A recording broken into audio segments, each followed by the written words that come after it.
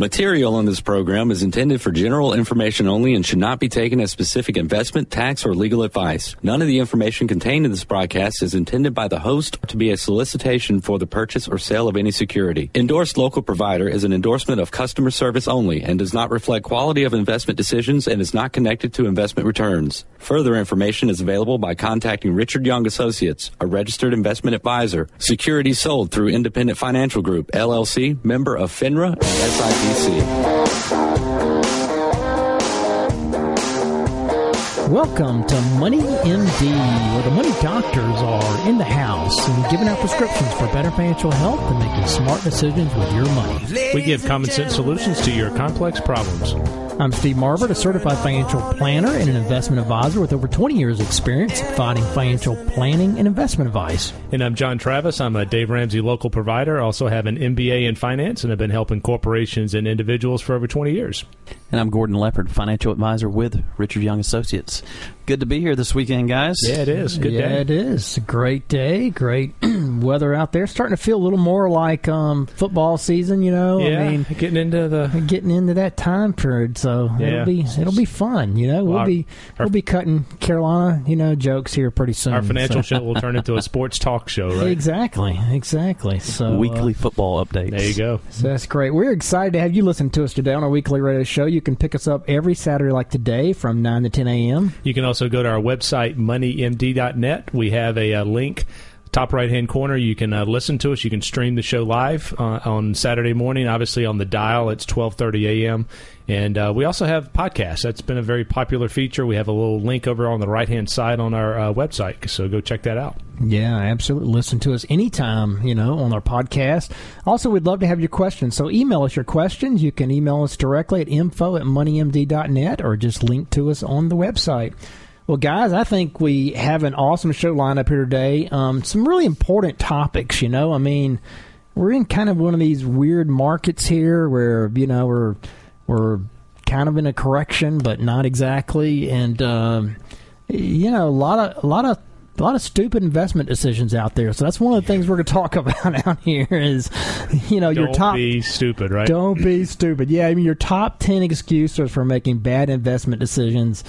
And, after a year and a half of poor markets, people are starting to get impatient and make some silly decisions. Short memory. They don't remember 2012 and 2013, what good years those are. So exactly. Going to review that a little bit. And then we're going to go to a Dave Ramsey article talking about the debt snowball. Dave gets a lot of credit out in the marketplace about being an expert on reducing debt. And so these are the top 5 questions that the Ramsey organization gets, and we're going to go through those and kind of give you some insight on why he's telling people to do what he's doing. Then we're going to move over to the housing market and see how things are going there. Is this the year? Is this the time to sell your home?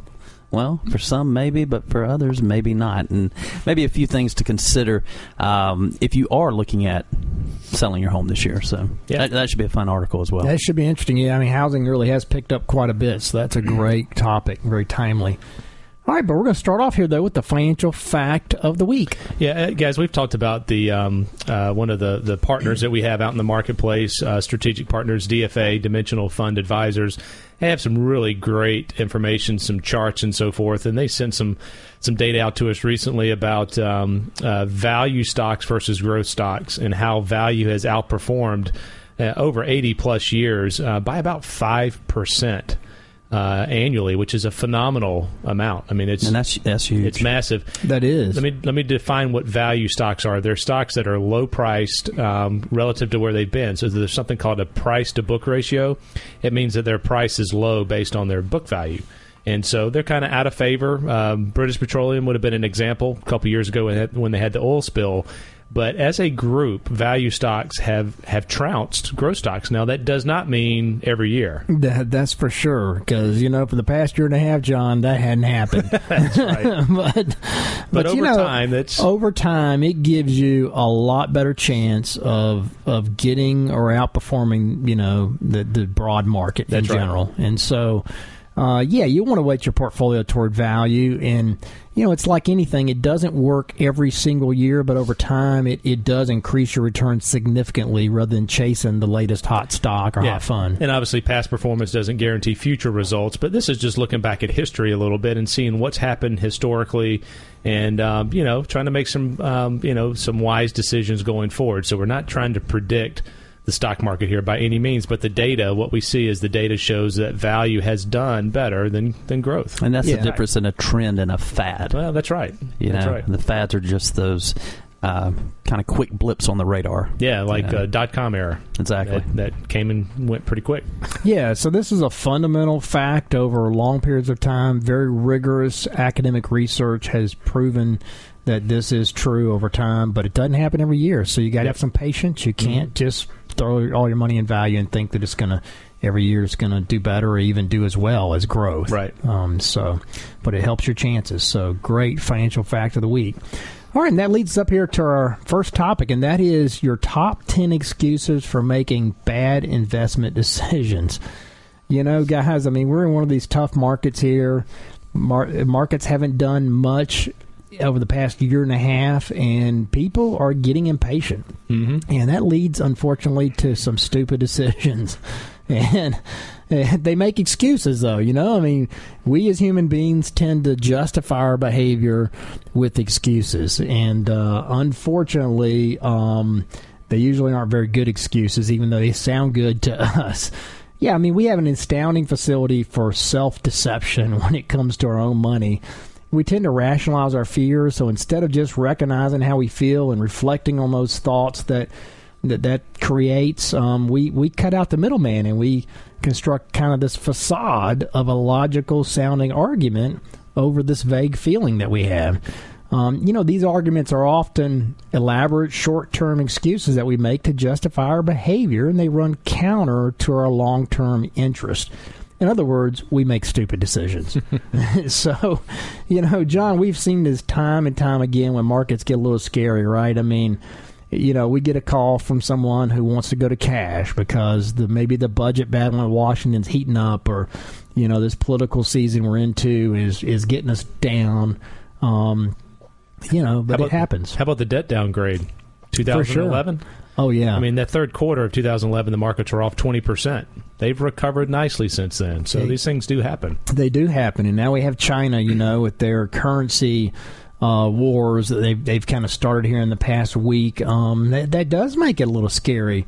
But, you just have to have some patience, And then we also get people who want to take out huge chunks of money that they can't afford to maybe help their kids continue to be irrational or irresponsible, or maybe buy a car they really can't afford. I've seen about all of the results of these emotions over the past 20 years you can imagine.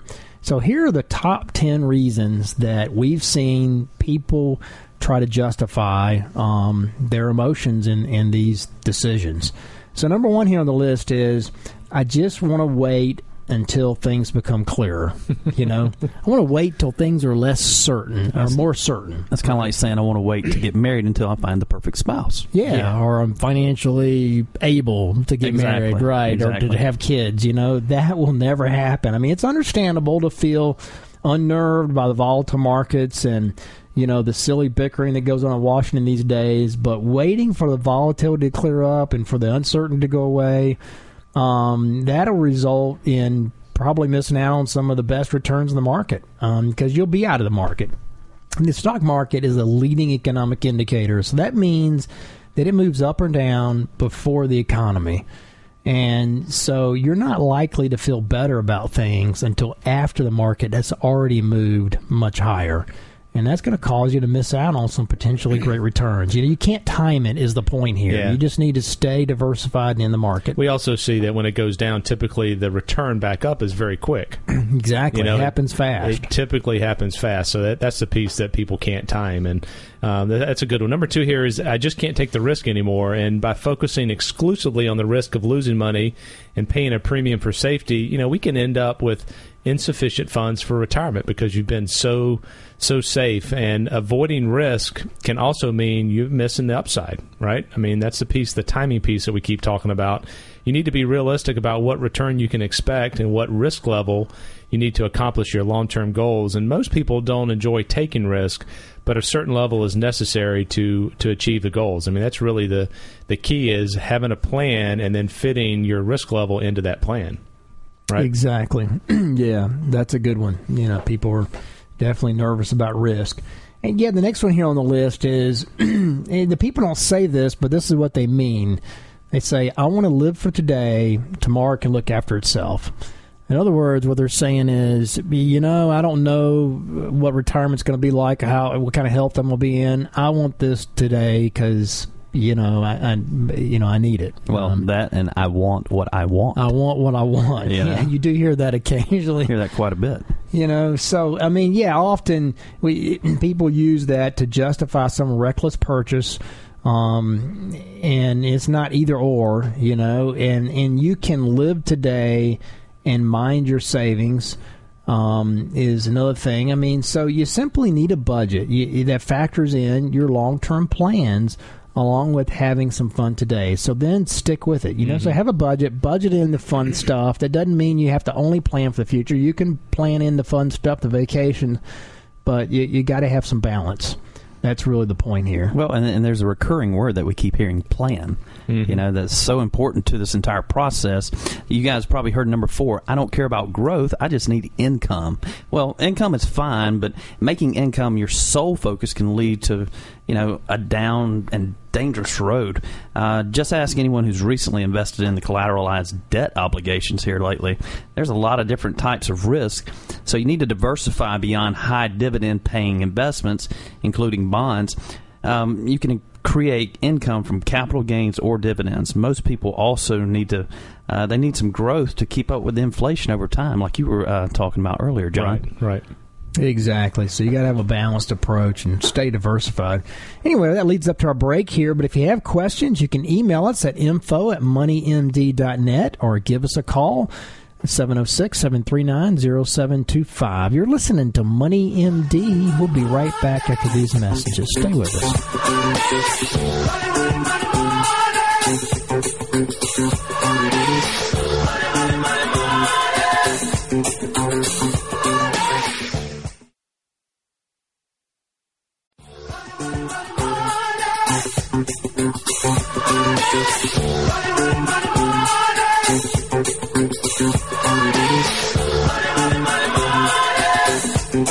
Welcome back to Money MD, where the money doctors are in the house. I'm Steve Marbert, a certified financial planner, and I'm here with John Travis, who is a Dave Ramsey local provider, and Gordon Leppard, who is a financial advisor at Richard Young Associates, along with us. And we are continuing our discussion here before the break about the top 10 excuses for making bad investment decisions. Bad, you could change, unfortunate. You could say stupid too. Yeah. Unfortunately, just don't do these. We see it all. Yeah. We see all kind of decisions that people make, and they justify them, but they're usually justified. The root of that justification is something emotional. It's not factual. Typically, it's not based on facts, long-term history, rigorous academic research about the markets. It's based on some emotion that's going on today surrounding the circumstances they're seeing in the political environment or in the stock market and the economy. There are all kind of things that can lead us to these emotions that we feel. And, we a lot of times we'll see people that just want to wait till things become clearer. Yeah. Well, that's never going to happen, folks. It's like saying there's no crystal ball. Yeah. Right. It's like saying you're not going to have kids until you feel prepared. Yeah, there is no clear. There is that's nirvana. It doesn't exist. It doesn't exist in investing. So you just have to you have to accept the fact there is risk. Okay, and you have to diversify accordingly. Next one is people just can't take the risk anymore. They want to be in cash. That feeling comes about, but you have to look at long-term history and recognize that it's just emotions, and don't give way to that. And then the other one we talked about here was I want to live for the day. I can worry about retirement later. Well, you got to do both, okay? You got to enjoy today and you got to plan accordingly, but you need to plan for those long-term goals as well. You can't totally put off retirement. You have to plan for college for your kids, retirement, and everything, along with planning for your vacations and the things that you need today and some wants for today. And the last one we talked about here was I don't care really about growth. I just need income. And, yeah, we all need income, but you got to keep up with inflation as well. So you need income today, but you're going to need income 20 years from now, too, in retirement. So your investments have to grow some on top of inflation, on top of the income. Right.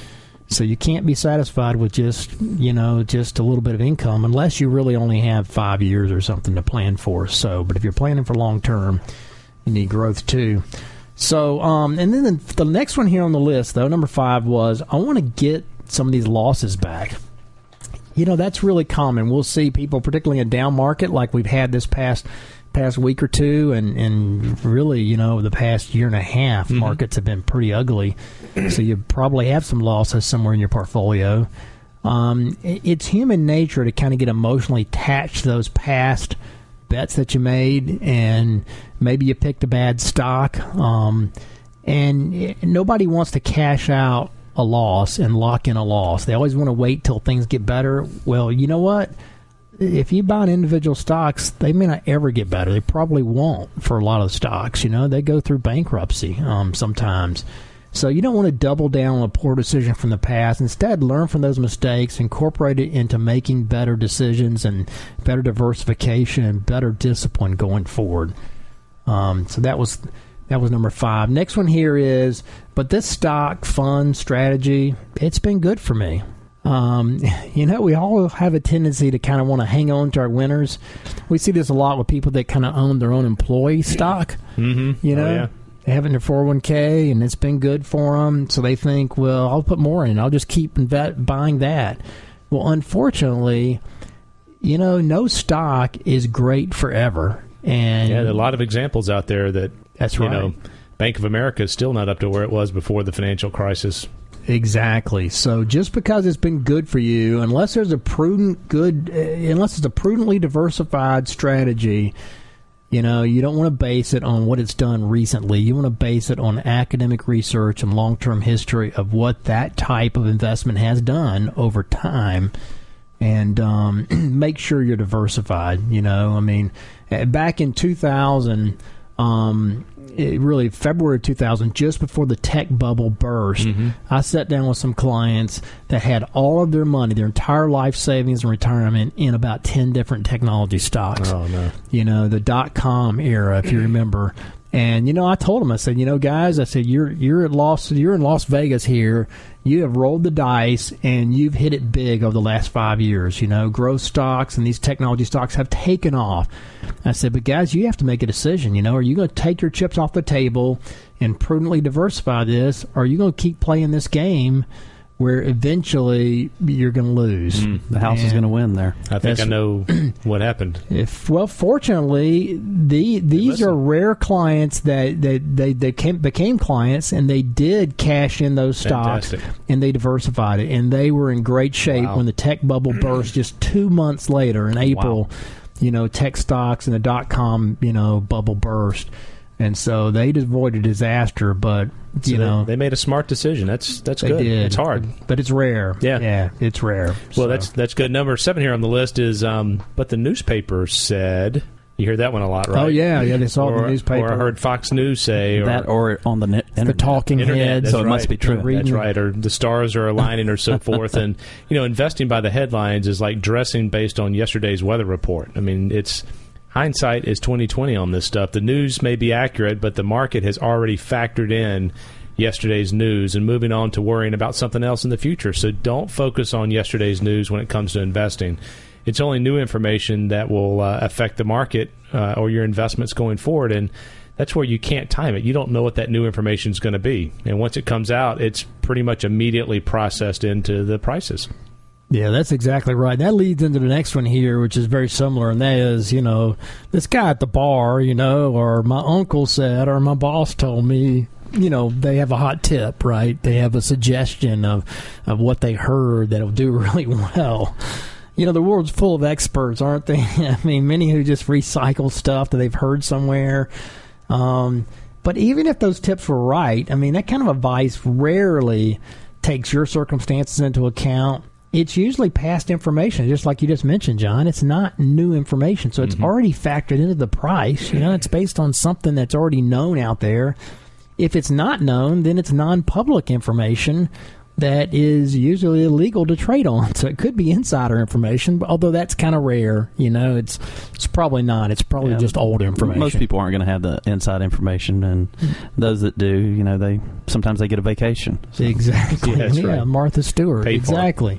So, tips are useless. Forget about that. They're rarely worth anything. So focus again on long-term diversification. I think number 9 kind of ties to the clarity part that you guys mentioned earlier, and it's I just want certainty. Well, wanting confidence in your investments is fine, and that that's one thing. But certainty, you can spend a lot of money trying to insure yourself against every possible outcome, but that's just not realistic. Just look at the yields of CDs today. While you cannot guard against every single risk or possible outcome out there, it's cheaper to simply diversify your investments and assume a reasonable amount of risk. We're not talking about doing something outlandish or just off the charts, but a reasonable amount of investment. I think that's the key, is risk. Reasonable that ties into your plan. Correct. Right? Exactly. So they match. So your long-term plan has to be taken into account, and you got to make a prudent investment decision. And as time goes on, you probably will make some adjustments to that. Mm-hmm. Exactly. Yeah, that's a good one. All right, and then the last one here on the list is, I'm too busy to think about this. Yeah.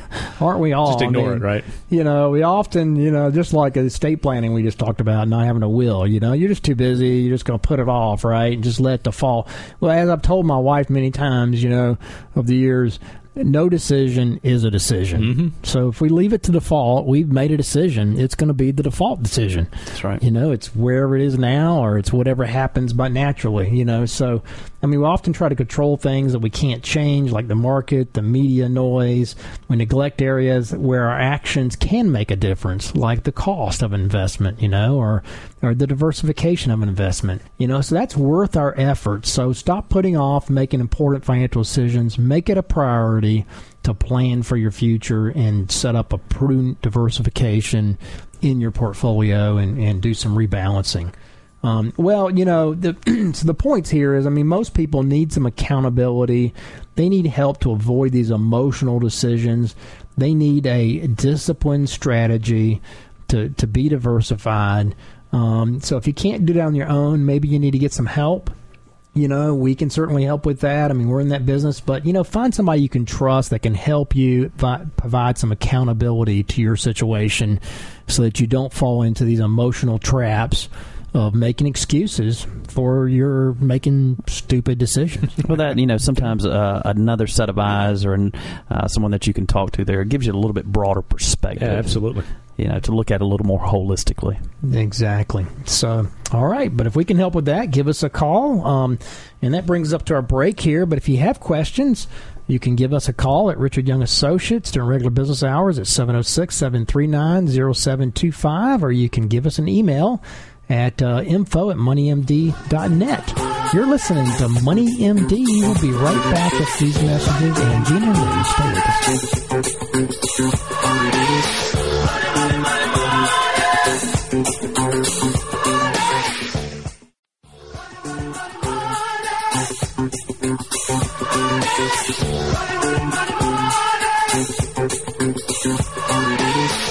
Welcome back to Money MD, where the money doctors are in the house. I'm Steve Marbert, a certified financial planner, and I'm here with John Travis, who is a Dave Ramsey local provider, and Gordon Leopard, who is an advisor at Richard Young Associates, along with us. And we are going to lead off our next segment here with the question of the week. Yeah, I had a meeting with a client this last week, and they had a 401k, and they had some after-tax money that was in the balance. And so their question was, am I going to be taxed when I pull that out? How is that treated? And it's a great question. So the after tax is really split into two pieces. Her balance was about $21,000, and so we had to call the administrator to find out what were the contributions out of that $21,000. And the contributions were about $9,000. So that is the portion that would not be taxable. So she got a $9,000 check that she was going to, use it for whatever. She put it in her checking account. The other portion of that, the other $12,000 were gains, and that will be taxed like ordinary income. So that's going to go into an IRA account. And so the after-tax is split into two pieces. And an even better idea with the after-tax money is to roll it over into Roth. We talked about Roth. That's an option as well. Yeah, and to realize she probably couldn't do that because she needed the money. But if you don't, roll that directly into Roth. They let you do roll both of them at the same time now, that's which is an amazing, thing to be able to do now. It's a nice gift from the last 20 years you weren't able to do that. Yeah, and use it while you can. That's brand new. Yeah. So you want to roll that after-tax money into a Roth while you roll the pre-tax money into an IRA. Yeah, that's one thing when we sit down with folks looking at their 401k. Some people have a lot of after-tax money, so this is a neat opportunity. So it is a great opportunity, and now you can put more in the after-tax and really build that up for that purpose. So, all right, great question of the week, and that leads up to our next topic, and that is your 5 debt snowball questions answered. Yeah, this is out of DaveRamsey.com. This is a great topic, about how to kill that debt snowball, how to get the debt snowball going when you're paying off your debt. Yeah, one of the things we do when we sit down with folks is, the planning that we've talked about, and part of that is for retirement and income. But sometimes it's how do you get out of debt? What's a plan to get out of debt? And Dave Ramsey's 7 baby steps. They've helped millions of families over the last couple of decades from saving that first $1,000 in the bank to getting out of debt to investing for the future. So, these baby steps that Dave has developed, they're a really good plan for getting on track financially. And they're very simple to understand. And that's one reason why he's been so successful. So with that, Dave has a lot of questions that come through his radio show. And the most frequent questions we get are about the debt snowball. So and the debt snowball is Dave's famous plan on how to pay off these debts. And basically, you list your debts in order from smallest to largest, and you pay off the smallest one first, and then you move down the list from there. So with that, we're going to kind of dive into the 5 most frequent questions about the debt snowball method that Dave gets. Yeah, and the first one here is, why pay the smallest debt first instead of the one with the highest interest rate? Yeah, you always hear that in financial books, pay the one with the highest interest rate because that's the one that's costing you the most money, percentage-wise. But, the point here of the debt snowball is changing your behavior. As Dave Ramsey says a lot of times, if it were all about math, you wouldn't be in this situation. That's right. So, pretty good point there. Yeah, which I think is a great... It's kind of hard to argue with that. It is very hard to argue with that. So, if you pay off a student loan first because it's the largest debt, then you won't see it leave this debt snowball for a while. You'll see the numbers going down on a spreadsheet maybe, but that's it. So pretty soon you're going to probably lose steam, stop paying extra, and then you'll have all your debts hanging around. So you need to switch that around a little bit. Yeah, so if you ditch the small debt first, you'll see progress and you'll get more motivated. And that one debt is out of your life forever, and soon the second debt will follow, and then the next. And, these little wins will give you a confidence boost, and it'll help you stick to the plan as you're going through it. So if you get some early wins and celebrate, you can get more momentum as you go through the process. You just can't replace that small debt, that you just eliminated. Yeah. You can't replace it with another small debt. And that's a challenge, too, that we see. Yeah, it's a very good point. You definitely got to stick to the plan and stay out of debt. So that's the first one. Pay off the smallest debt first. Second one is how do I know when to sell something or to pay it off? And a general rule of thumb, according to Dave, is if it takes you more than 18 to 24 months to be debt-free on an item, then he says sell it. If you've got a $500 car payment scheduled for another 3 years, Dave recommends ditching the car and freeing up that monthly income. So plus, not owing a huge car balance, you'll be able to take that additional money and put it towards your plan. That goes for boats and rental properties and anything else in your home. So if it takes more than 18 to 24 months Dave says, sell it. I was going to say, you hear him say that all the time. When people get on the radio show and they ask him a question, one of the first things you almost listen for is to sell it. Yeah. So, breaking free from those payments will drastically change your mindset and your wallet as you move, toward being debt-free. But if you own an item that will be paid off in a few months, it's all right to kind of hang on to it. Just make sure that you stay focused and you stick to the plan. Get it paid off. Yeah, that's good. That's good. Number 3 on the list is, should I keep saving for retirement while I'm on baby step 2? So baby step 2 is the debt snowball. Dave encourages people to stop saving for retirement. Now, this is controversial out there, and we'll kind of talk through this one, but Dave recommends that you commit all your energy and resources to getting out of debt while on baby step 2. That means diverting money that you had going towards retirement means that you'll stay in debt longer. So concentrate on one thing at a time. And Steve, I know the company match, people ask us all the time, it's hard for people to walk away from the company match. It really is. Yeah, and I disagree with this a little bit. Well, I understand, if you can get your debts paid off in 24 months, missing the company match and retirement savings for a couple of years is not going to hurt you that bad. Right. The problem the risk is that you get caught in that cycle for a lot longer than that, and it takes you 10 years, or and you never get back into retirement game. And you put off saving retirement for 10 years, and I think that's a big risk. So you got to be careful here. I'd like to see you continue to get the match at least. Just put enough in to get the match so you don't give up that money and you have a little bit of momentum going both directions and do both at the same time. But I certainly understand the principle here, and I agree with the principle of focusing on the debt. You got to make that happen, get the debt paid off. And if you could do it in 2 years, then great. But, if it's taking longer, you better get back on getting your match. Yeah, you have to be disciplined in this process. Really any process that you're on, whether it's losing weight or whatever you're doing, and giving up the company match is tough for people. But Dave's talking about just focusing on one area, hit it as hard as you can, sell stuff, so much stuff that the kids are thinking they're next. Right, that's one of his famous lines. That's a tough one. But retirement is obviously critically important. But Dave's focus is on this segment is just debt, trying to get out of debt so it can free you up to do, different stuff. And if you follow his plan, you're out of debt in a couple of years. Yeah. And, so, that works. No doubt about it. Okay, the next one here was, what if a baby is on the way? Oh, that's a great question. First off, congratulations. If you have a baby on the way, that's fantastic. That's always reason for celebration and a blessing from God. If you're expecting, you need to stop the debt snowball, because there is a risk that you could have some serious expenses there. So pile up cash. What Dave says, keep making the minimum payments, yes, but sock away all the remaining money.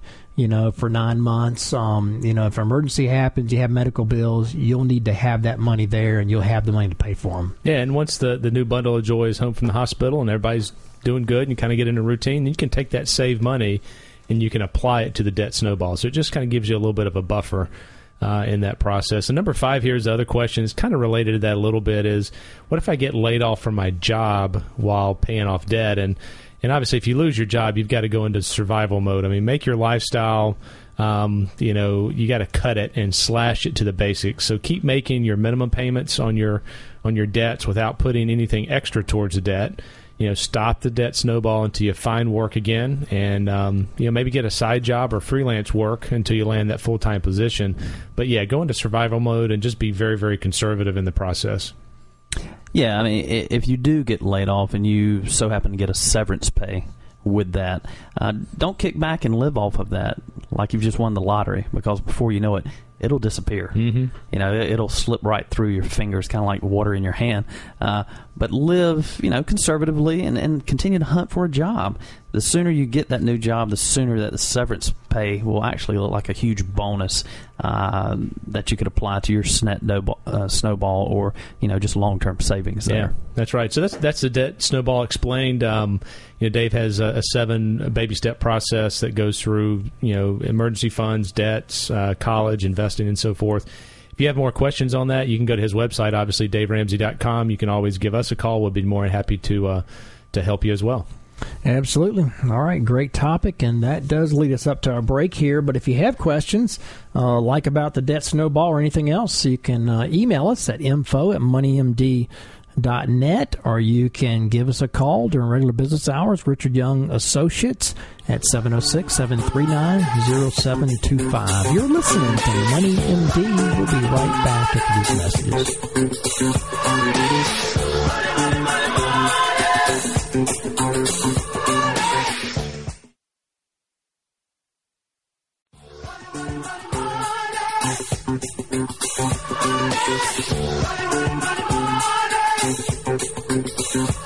Welcome back to Money MD, where the money doctors are in the house. I'm Steve Marbert, a certified financial planner, and I'm here with John Travis, who is a Dave Ramsey local provider, and Gordon Leopard, who is a financial advisor at Richard Young Associates, along with us.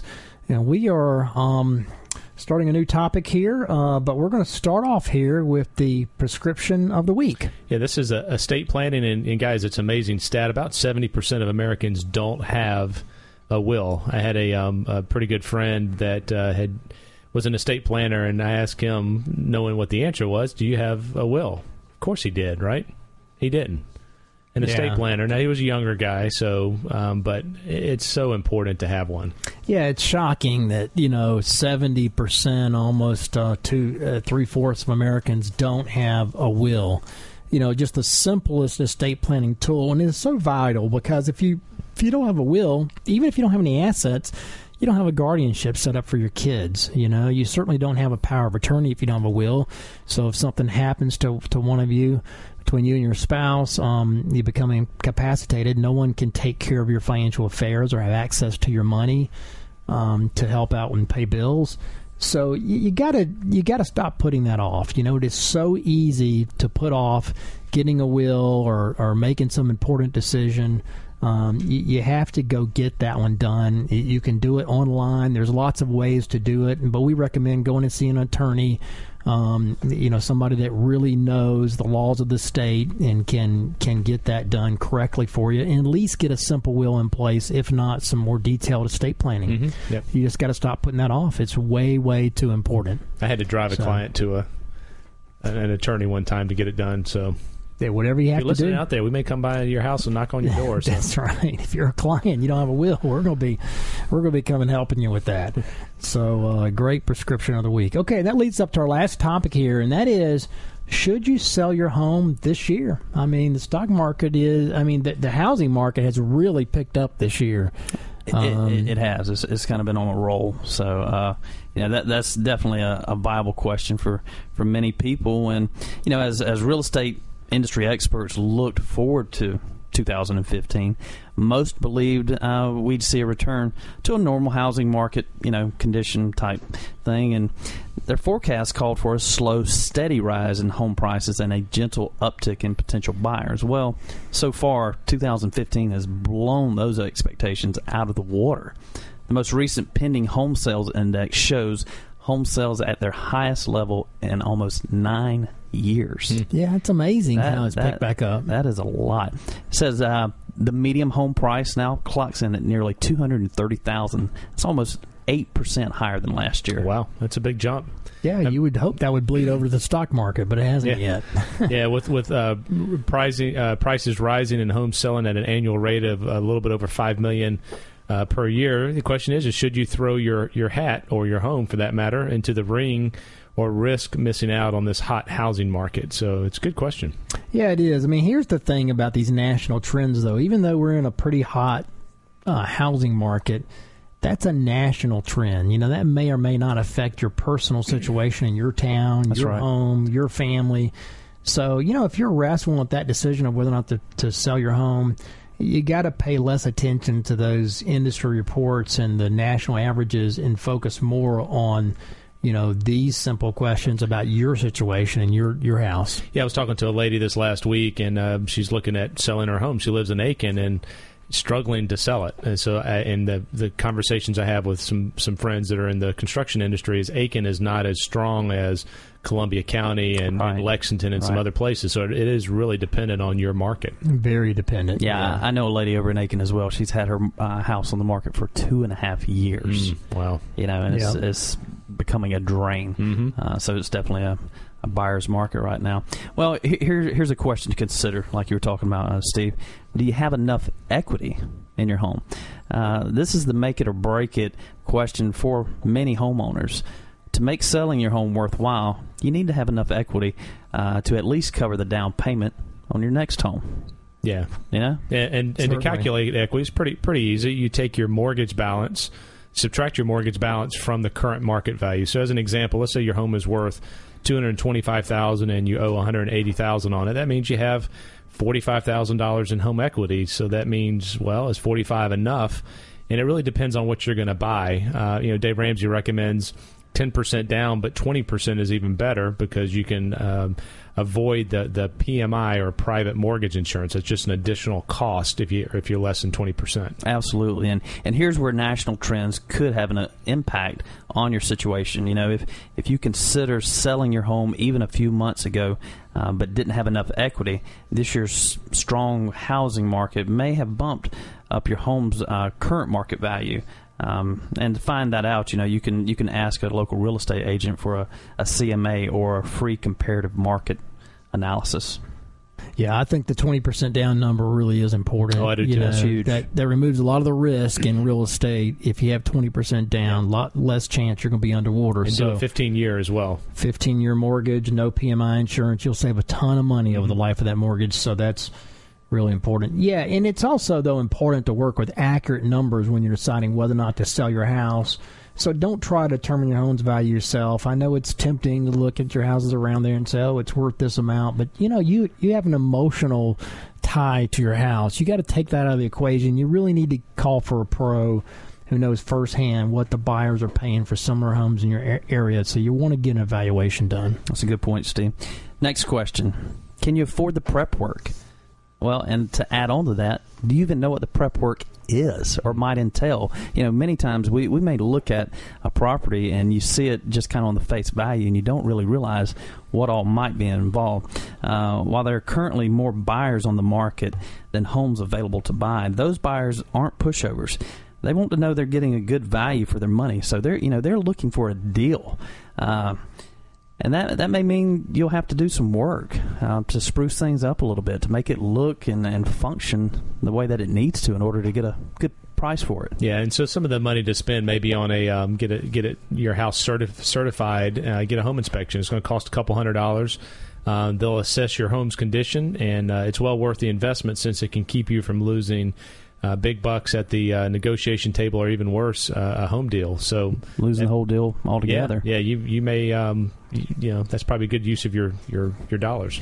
Yeah, and so when you get the inspection, though, if it comes up with this long list of repairs, which typically they will, you don't really have to do every single one of those, okay? That's the whole comprehensive list. That's and right. Some of those aren't necessary to sell your house. So what you really need to do is ask your real estate agent, because they can help you look at that list, prioritize it. They can tell you which ones are going to have the biggest impact, that have the curb appeal impact. Big ticket issues like a saggy roof or a limping HVAC system, those really can scare buyers, into asking for a lot more money than it actually takes to fix those items. So you need to patch those items up, make sure you budget that enough money to resolve those problems like that before you plan to put the yard sign, the sale sign in your yard. That's right. Well, now it's time to make your home a place buyers can't resist. And I think that's what you were talking about there, Steve, is, really putting some TLC into it. With a little elbow grease and a lot of moving boxes, you can do your own cleaning and decluttering for free. With a few extra dollars, you can make your home really shine, and with fresh paint, landscaping, updated fixtures, or, all of the above, you can really position yourself a lot better for when those potential buyers do start coming and start looking at things, because it's like Abraham Lincoln talked about. He said, if you wait to prepare when the opportunity presents itself, then it's too late.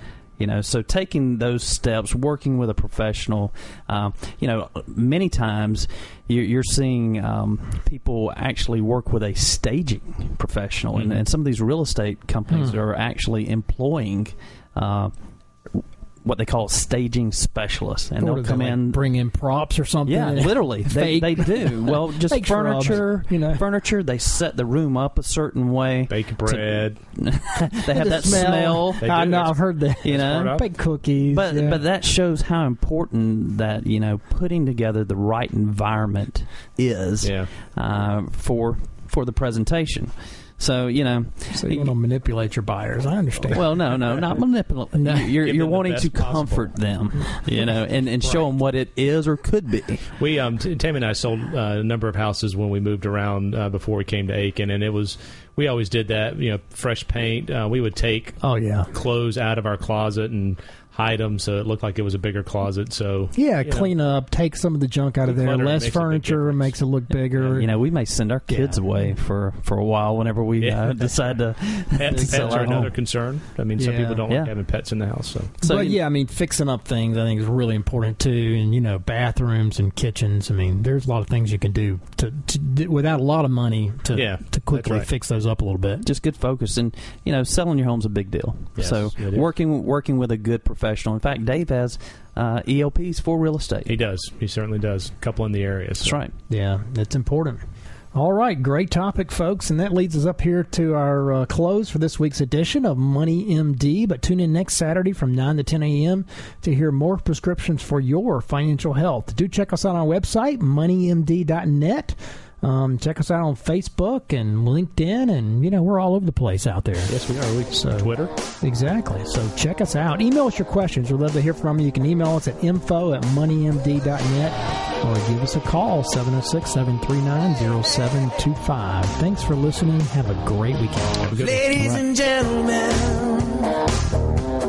Material in this program is intended for general information only and should not be taken as specific investment, tax, or legal advice. None of the information contained in this broadcast is intended by the host to be a solicitation for the purchase or sale of any security. Endorsed local provider is an endorsement of customer service only and does not reflect quality of investment decisions and is not connected to investment returns. Further information is available by contacting Richard Young Associates, a registered investment advisor. Securities sold through Independent Financial Group, LLC, member of FINRA and SIPC.